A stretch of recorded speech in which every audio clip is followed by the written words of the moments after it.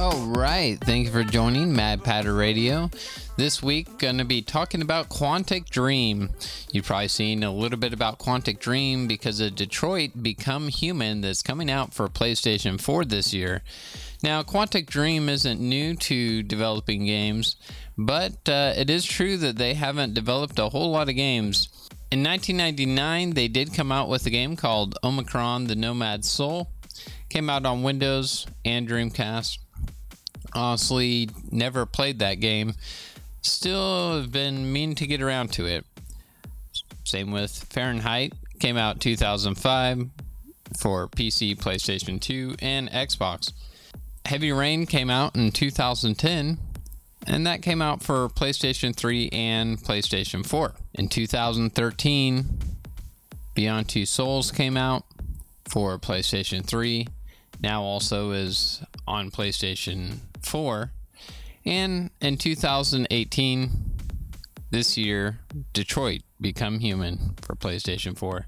Now, I have played Heavy Rain pretty thoroughly. Ended up playing all the way through that game in one sitting and thoroughly enjoyed it. It did take all day, so there is quite a bit of time commitment if you're planning on doing that. The great part about Quantic Dream games, at least Heavy Rain and Beyond Two Souls that I notice, is the choices that you make do seem to have impact on the story. And the story also, with the way that it's delivered, it feels very cinematic.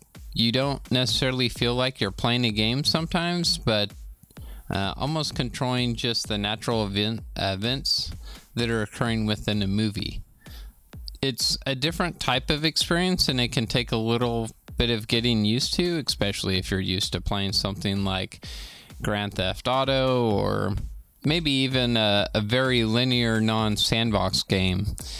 It can be a little bit jarring to switch to something, especially a game like Heavy Rain where there's not really any heads-up display whatsoever, but every now and then you might see on-screen instructions on what to press on your controller. But for the most part, there's no status bar and there's no real progress bar or anything of that sort. So it can take a little bit of adjusting.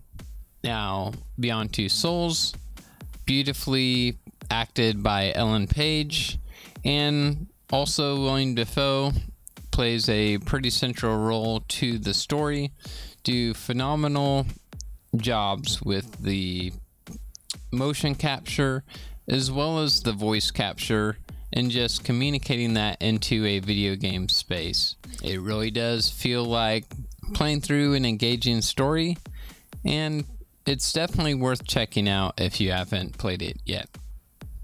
Now, with Detroit Become Human, there's been a lot of buzz around difficult topics being brought up in the game. I would say that's not too much of a new thing for Quantic Dream. Heavy Rain essentially is a story of a father that's ended up basically losing his son to a kidnapping, and he's kind of on the downward spiral because of this, and you end up playing the main character, so it's a little bit there's parts of it that can feel a little depressing because it's pulling you into his universe.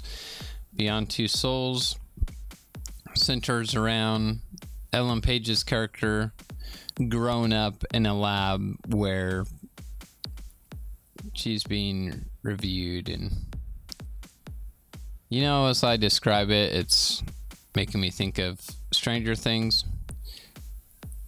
And Ellen Page 11, coincidence? No.